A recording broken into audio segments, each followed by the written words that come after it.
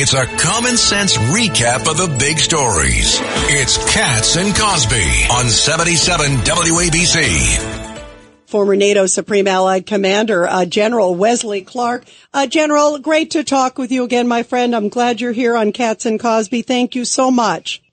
Thank you, Rita. Good to be with you. You know, I first want to ask you, we were going to talk about NATO, and I definitely want to get to that, but I don't know if you heard about this big news that Chairman Turner came out with on the Intel Committee, saying that there is some sort of major national security threat. The White House, it hasn't been declassified yet. He's trying to urge people to declassify it. The White House has confirmed that there's a meeting tomorrow about it, and we're hearing reports that may be tied to Russia and a satellite. Just your thoughts about this, General, because, boy, you know national and international security so well. Yes, Rita, there is always the possibility that there could be some threat from Russia. It could be in the cyberspace. It could be against satellites. It could be against our electricity grid. It could also be the activation of Russian hit squads that are rumored to be poised in the United States to attack critical infrastructure. Wow. What does that entail? Because obviously those are a lot of areas to cover, and that's a very difficult thing from a defense perspective. Right.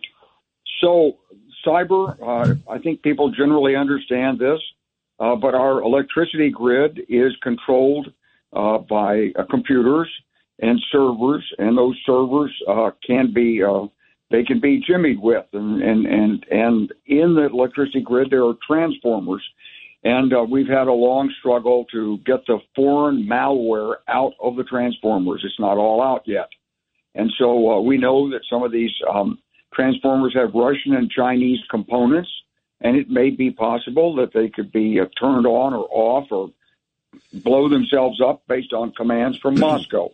So that's one.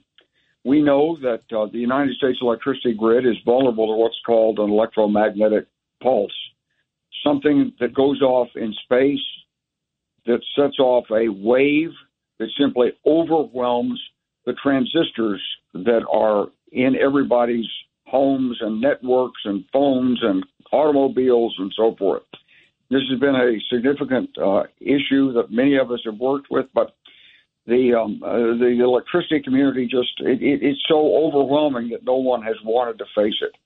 I think that's unlikely that would be the threat. And then there are, of course, there have been for many years rumors of these Russian hit teams that are in the United States, the Spetsnaz teams, weapons concealed, buried underground, some left over from the Cold War.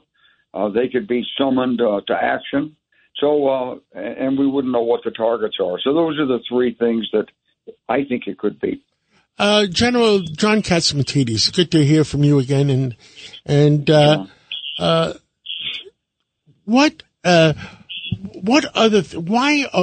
is our country moving towards a almost complete electric country, where they want us to build some of our buildings in New York all electric, elevators, everything with no backup?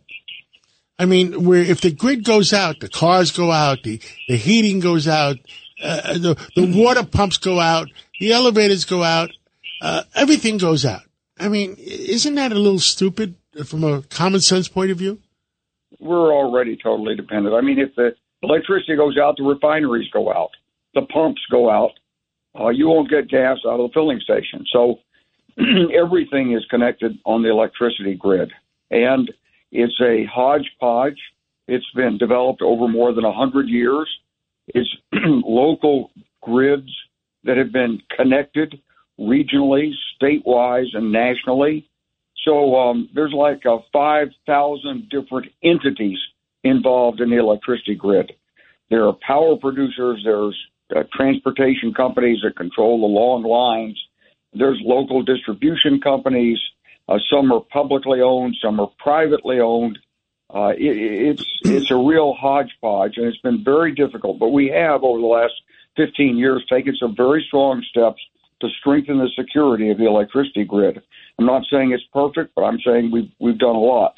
And everybody, we're talking to former NATO Supreme Allied Commander General Wesley Clark. Peter King, do you have a question for the General? Yeah, General, this is Pete King. I was a congressman back in the day. I remember visiting you back in 1999 during the war in Kosovo when you coordinated that very successful effort. You wrote an op-ed, I believe, on the importance of NATO. Could you just accentuate that, why you believe NATO is important? What we learned as a result of the 20th century wars, World War I and World War II, is that if you're strong in peacetime and united, that you can deter the onset of conflict. And so after World War II, we created the North Atlantic Treaty Organization. We brought in all of our West European allies. We kept stationed U.S. troops in Germany. We practiced, we rehearsed, we had plans, and as a result, I think we were never attacked. So right now, Russia's on the move. Putin says he wants Ukraine. After that, he wants Poland. He wants the Baltic states. And Poland and the Baltic states are members of NATO.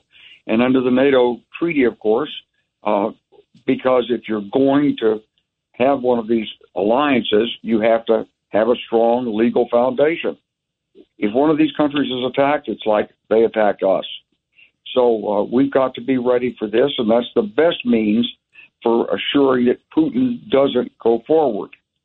That's why we have NATO. Yeah, and, General Clark, thank you very much. Pete, you have another real quick question? No, General Clark said it all. All I know is that NATO, for more than 70 years, has maintained stability in Europe, probably the longest period of stability they've had in centuries. Yeah, absolutely. And you guys know I'm half Polish, so I understand all this all too well. Yeah, so is my wife. I hear it all the time. Oh, no wonder. No, they're the most beautiful women in the world are Polish, Pete. You know that firsthand. Absolutely. All right, good. General Clark, thank you very much. It's really great to have you on. You got to come back on again soon. Thanks, Rita. Great to be with you. Thank you. You too, General. Thank you so much.